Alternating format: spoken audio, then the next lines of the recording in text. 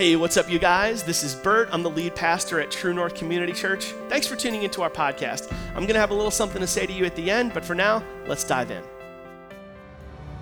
All right, this is week 3 in a message series called Starting Point.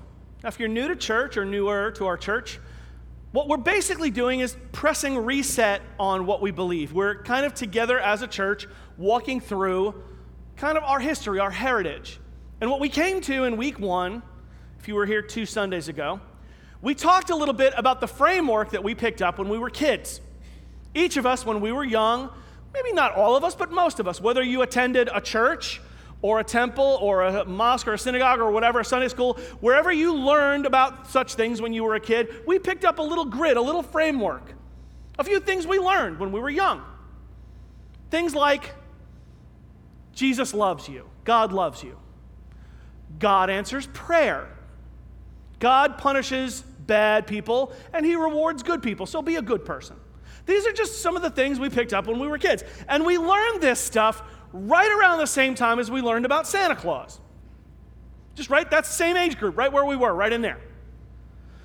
But what happened for most of us is as we aged, as we grew older, our life experiences began to challenge the framework. And the things we were experiencing in our life sometimes didn't quite line up. And it wasn't that the framework wasn't true, it just didn't stand up to the rigors of adult life. So in other words, you learned when you were a kid, well, Jesus loves you, God loves you. But when you were an adult, you got to be an adult, somewhere along the line, you went, yeah, I don't know. I mean, I had a pretty terrible week. I feel like if God loved me, I might not have had such a bad week. Or, Jesus answers prayer. God answers prayer. Well, okay, but he didn't answer mine. You learned that Jesus healed people in the Bible, but he didn't heal your mom. You learned that Jesus loves the little children, but you know a couple of kids that are really, really sick.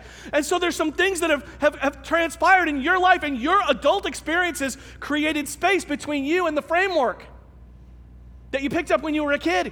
So for a lot of us, maybe not all of us, but for a lot of us, we sort of just left the framework behind. And with it, the Bible. You learned somewhere along the line that the Bible is just one book.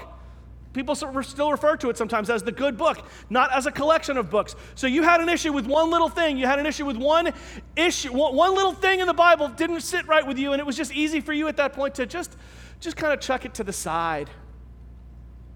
Lots of people respect the Bible. Very few people actually read it. And that's where we end up. So now we've come to a place where we're like, okay, we're trying to have faith. Like, we're trying to believe in God. Here's what happened. And this is true, I think, for a lot of people on Long Island. They didn't give up on God. They just gave up on the faith framework. They gave up on church. That most of the people who have joined or rejoined True North over the years, I think could be described as this. They didn't give up on God. They just gave up on church at some point. The framework didn't fit anymore. So what we're doing is we're pressing reset. We're finding a common starting point for faith as adults, trying to find a new framework. Last week, if you were here, in week 2, we talked about a very unpopular word. We talked about sin, right? And we talked about how you and I are not just people who make mistakes. Everybody makes mistakes, and we've all heard a politician, when they're caught doing something wrong, just try to damage control it by saying, well, mistakes were made. And you know and I know that's not an admission of guilt. And what we picked up last week was this. Our sin, which, by the way, a sin is a mistake that you make on purpose. We've all done that. We all make mistakes on purpose. Your sin actually creates distance between you and God. Our sin separates us from him. You know this to be true if you are a parent. Has your son or daughter ever lied to you? Has your son or daughter ever stolen something from you? If you're a parent, you know what I'm talking about, because that wound that gets created is a big deal. If you're a kid or you're younger and you've never thought about this, you might not have had yet the presence of mind to put yourself in your mother or father's position. But when you do something like that, it creates a deep wound. If you're a parent, you know what I'm talking about. You're not just disappointed because of a moral failure. It's not just that you're troubled because your son or daughter would do such a thing. It's because Now there's distance between you, and you don't want there to be distance between you. You want to be reconciled to your son or daughter. You don't want there to be this gap. And you know and I know that when something like that has taken place, sorry isn't going to do it. Fine, I said I'm sorry. You know and I know that little half-hearted apology doesn't cut it. And you can choose to forgive as a parent, and you can choose to move on, but you know and I know that the relationship isn't going to be restored until they own what they did. That's where we find ourselves in relation to God. Understanding as we begin, it's not just that we've all made mistakes. We're not just mistakers. We are sinners. And we've chosen to do things that have separated us from God. Now, today we're going to talk about where God begins the cleanup effort. And we're going to trace our roots back, not just to the starting point of our faith, we're going to trace roots back to the starting point of faith in general. Some of you may not know this, but there are 3 major world religions that all trace their origins back to one dude. Every Muslim on the planet, every Jewish person on the planet, and every Christian on the planet traces their spiritual lineage back to one dude, a guy by the name of Abraham. Any old youth group kids in the room? Father Abraham had many sons. Anybody? I see you. Okay, so Father Abraham, right, is where we all trace our heritage back to. These guys, all of these 3 major world religions trace their heritage back to this dude.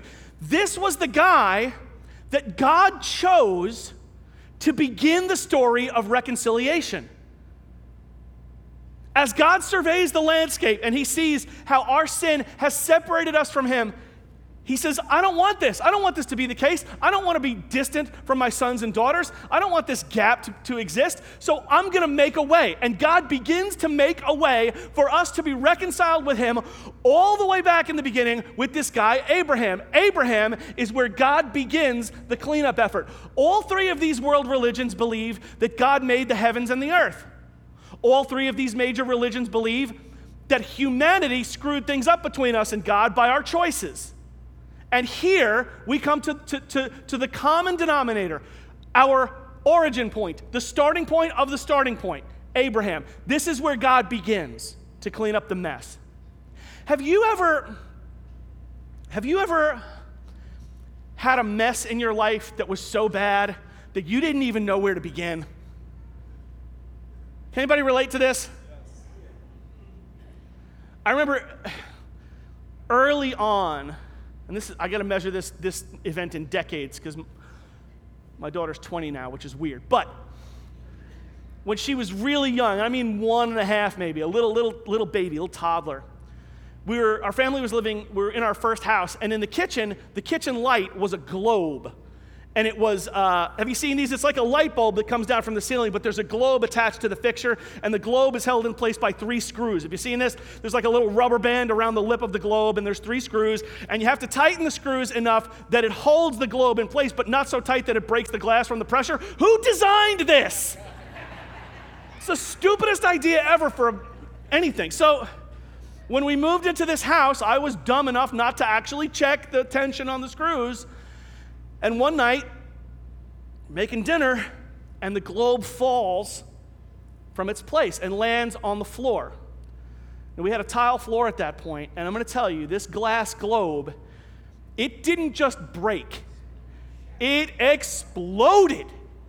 It sounded like a light bulb makes when it pops, like it was a boom. There was glass. The globe hit the floor. There was glass on the surface of the table. That's how it went up. All the countertops, there was just glass everywhere. And the corner of the room is my daughter Mackenzie playing.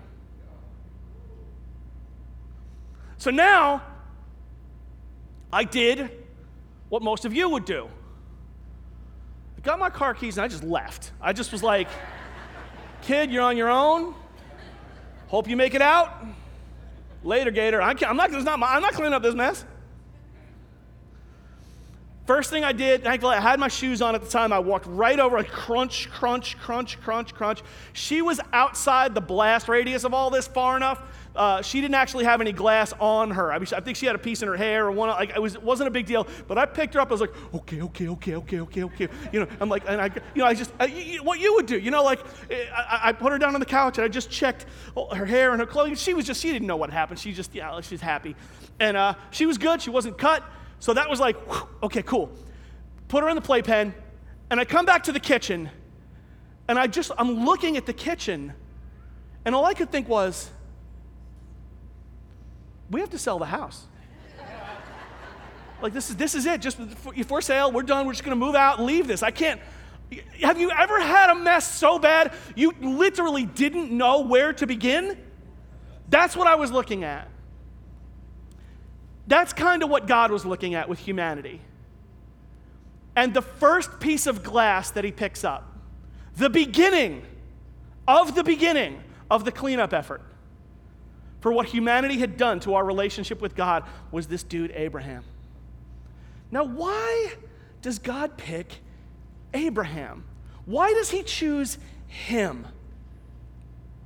Is Abraham some paragon of righteousness from the first century? Is he just like the man? Well, the answer is no. In point of fact, there's no measuring stick for righteousness yet. The 10 Commandments haven't even been given. This is so far back in history. And Abraham, not only is Abraham not some righteous stand-up guy, he's kind of a mess. Have you observed in the scriptures, if you like to read the Bible, or maybe you come to church and listen to me talk about this stuff, have you observed that God seems to be in the habit of choosing really messed up people to do cool stuff with? He loves to do that. Abraham was kind of a messed up dude. There's one point in the scriptures, Abraham's coming through Egypt with his wife. His wife Sarah was a beautiful woman, and they're traveling through Egypt, and Pharaoh got a look at Sarah, and Pharaoh, like when Pharaoh saw a beautiful woman, he would just go, I want her, she's mine now. And that's how it worked. Like, he would just take a woman, and that she would be in his harem, and that would be the end of it. And as Abraham and Sarah are traveling through, emissaries from Pharaoh come and say, she's coming with us. And Abraham kind of knew, like, I could stand up to this and fight it and probably be killed, or I could just roll over. So Abraham, when they're coming for his wife, goes, oh yeah, actually, she's not my wife, she's my sister. You can have her later. Bye, honey. That's actually what he did. So like this, and we could go on and on, just trust me. Abraham, not really the guy you would think. If God is going to begin the cleanup effort, if God is going to start with somebody to restore the relationship, Abraham probably wouldn't have been your or my first choice. But God begins with him, with Abraham. Here, way back in the book of Genesis. This is Genesis chapter 12, beginning at verse 1. The Lord had said to Abram, leave your native country, your relatives, and your father's family, and go to the land that I will show you. So, understand this. God's people weren't even a people yet. Israel doesn't exist yet in history. There is no Israel. There's no land, there's no territory, there's no boundaries, there's no we're insiders, we're outsiders, there's no belonging to anything. Israel is not a thing yet. And here God says, Abraham, you're going to leave the land of your fathers, you're going to go to a land that I will show you. God's plan, I'm going to create a nation, I'm going to create a people group within the world, a group within the group that will be my chosen, my own, my people. And you're going to leave the land of your fathers. You're just going to have to trust me. Just go. And God makes Abraham 3 promises. The first promise is, I will make you into a great nation. Okay, so Abraham understands immediately he himself is not going to become a nation, a one-person nation. Abraham understands this means descendants. And that is interesting to him because he doesn't actually have kids. He's getting older and he has no sons, no children. And that's a big deal back then. For some of you, it's a big deal now, but it was a way big deal back then. He doesn't have any kids, and God is promising, I'm going to make you a great nation. Now, I don't know how that might have landed on Abraham. He kind of doesn't, that's not a promise that he's ever going to live to see realized, right? That's a promise that's going to come much later. Abraham wants help now, and God's kind of it's like if you called 911 and they said, the engine of the police car has been completely taken apart. As soon as we put the engine back together, we'll be over there. You'd go, thanks for nothing. This might have been a little bit of, okay, a great nation, cool. I mean, great, that'll be great for later, but I'm not going to live to see that. What I really would like is just, could I have a son or two, please? I will make you into a great nation. Promise number 2. And I will bless you and make your name great.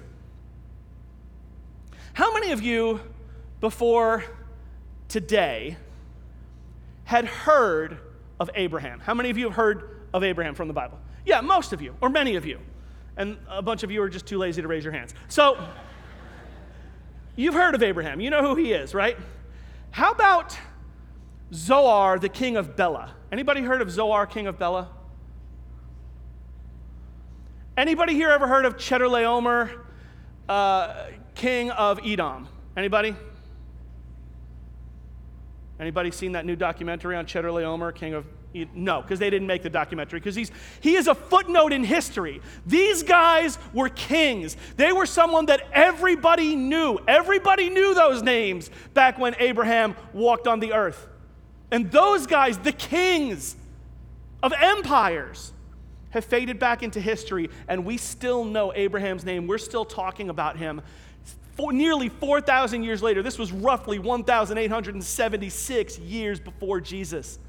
So we're pushing 4,000 years later, and we're still talking about Abraham. That first promise came true. Second promise.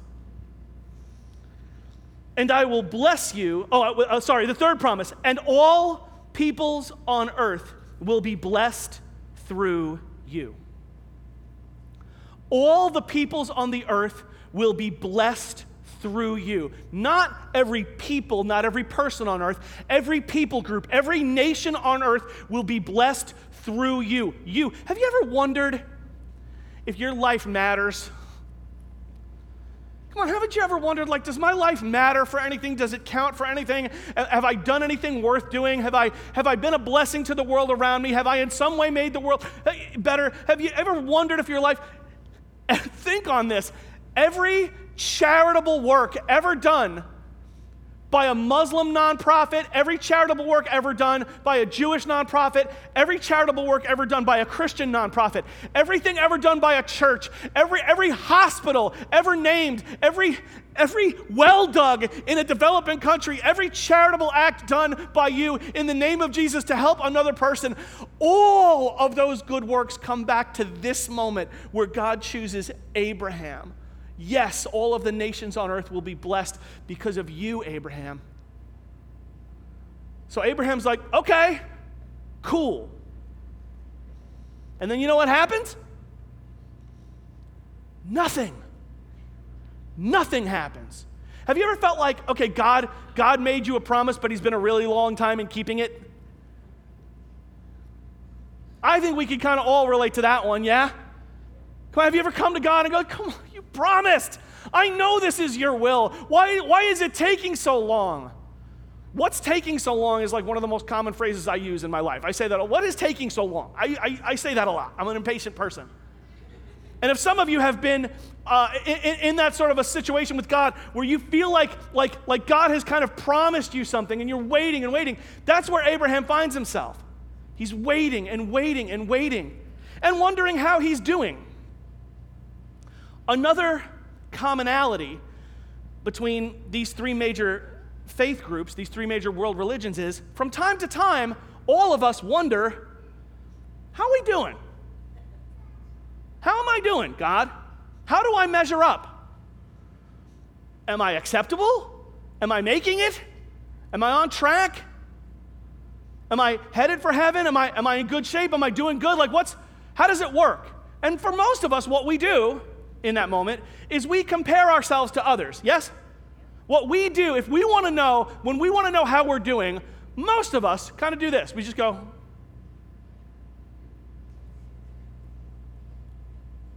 I'm doing good. I'm not as messed up as that guy is. I'm not as messed up as that girl is. I mean, you see what she's saying on social media. You see what he's posting. You see what they're into and what they're doing. And you just sort of look around. And come on, you don't have to look too far to find somebody in your life who's messed up, right? Makes you feel better about yourself. Some of you, that's why you have these friends in your life. Some of you have friends who are messed up in your life because they make you feel better about you. Oh, I'm sorry. Was that a little too close to home? My bad. We compare ourselves to one another. So time goes by after the promise, and there's this gap between the promise and the payoff. God's made a promise, but it's not happening. And now Abraham's wondering, how am I doing? Am I okay? What's the story? How do I measure up? Are you going to deliver the promise? And he's worried because he has no heir. And in this century, in this era, it's messed up, but it's how it was. If a man died, his wife didn't inherit the estate. Women couldn't inherit back then. They couldn't own property or anything. And so if a man died without sons, the estate went to his chief servant, his head servant. And so Abraham is praying, and he's like, I don't want my estate to go to Eleazar, my head servant. I want a son, and you promised. And you said there wouldn't just be sons. You said there'd be a nation and nothing, and I'm getting old, and she's getting old. And it's starting to look like you weren't going to keep your promise, so what gives? He's praying prayers like that. Some of you have prayed prayers like that before. This is where Abraham is praying, and this is what God says. Genesis chapter 15, verse 4. Then the Lord said to him, no, your servant will not be your heir, for you will have a son of your own who will be your heir. Then the Lord took Abram outside and said to him, look up into the sky and count the stars if you can. That's how many descendants you will have. So he takes Abraham outside, and Abraham looks up at the sky. Now, if you live on Long Island, you look up at the night sky and go, wow, okay, so I'll have 10 or 20 descendants, I guess, over the years. That's amazing. Because that's how many stars you can see on Long Island. But have you ever looked up at the night sky from a place with no light pollution? You ever looked up at the night sky from the southwest or maybe way upstate or someplace, and you just, I mean, if you're from New York, I still remember the first time I saw the night sky from someplace else. I mean, you look up and you just like, shut up. Has that been up there the whole time? Abraham is looking at the expanse of the Milky Way galaxy, which just looks like a haze because there are so many points of light that he can't count them anymore. And he's looking at all this stuff and seeing, okay, that's going to be my descendant. That's my lineage. But now, so God is promising that, and right now, I don't even have one son. So what is Abraham to do in this moment? What does he do? Most of us would handle it like this. Okay, cool. Thanks for that. It's what you said last time. It's what you said last time. I heard that. You told me that once before, and it's been years and nothing. That's how most of us would handle it. It's actually not what Abraham did. And gang, listen up. If you're a theologian, listen up. You care about theological concepts, don't sleep on Genesis 15:6. It's this little verse, takes place, it's just embedded in this obscure little part of the Bible that you might not be familiar with, but it is the starting point of the starting point, not just of our faith. It's the starting point of all faith. This is the beginning of faith. Don't sleep on this. This is so big. Genesis chapter 15:6. And Abram believed the Lord, and the Lord counted him as righteous because of his faith. God counted him as righteous. He wasn't independently righteous. He wasn't some stand-up guy. He wasn't some holy man, holiest among the nations for God to begin with him for the cleanup effort of mankind. No, he's just an ordinary, broken, jacked up dude. But what pleases God about Abraham is Abraham believed him. Abraham resisted whatever temptation there might have been to go, yeah, right. Sure. Abraham believed the Lord. Another translation says God credited it to him as righteousness. Righteousness. Come on, come back to the source of it. Come back to the beginning of it. Righteousness. in Genesis 15, in the way back, is imparted to the man who begins our faith tradition, not because of his tribe, not because of his lineage, not because of his righteous behavior. Righteousness is imparted to him because he believes, because of his faith. You've heard this before. Could it be that simple? Our Jewish brothers and sisters believe that you get to heaven because of the tribe you're born into, because you're born as one of the chosen. And you can convert and become one of the chosen, but then you're adopted in, and it's about your lineage. Our Muslim brothers and sisters believe you get to paradise by listening to Allah and the prophets he sent and by doing a combination of good deeds. And then ultimately you get there and you're not really going to know how you're doing. You'll figure it out in eternity. And Christians for a long time had it all messed up, and we were all about, works and observing religion.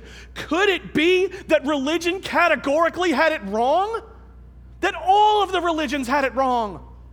That we all jacked it up, that we forgot Genesis 15:6, that we forgot the track that this lays for us. It would be understandable if we had forgotten it, because every single other thing in our life is performance-based.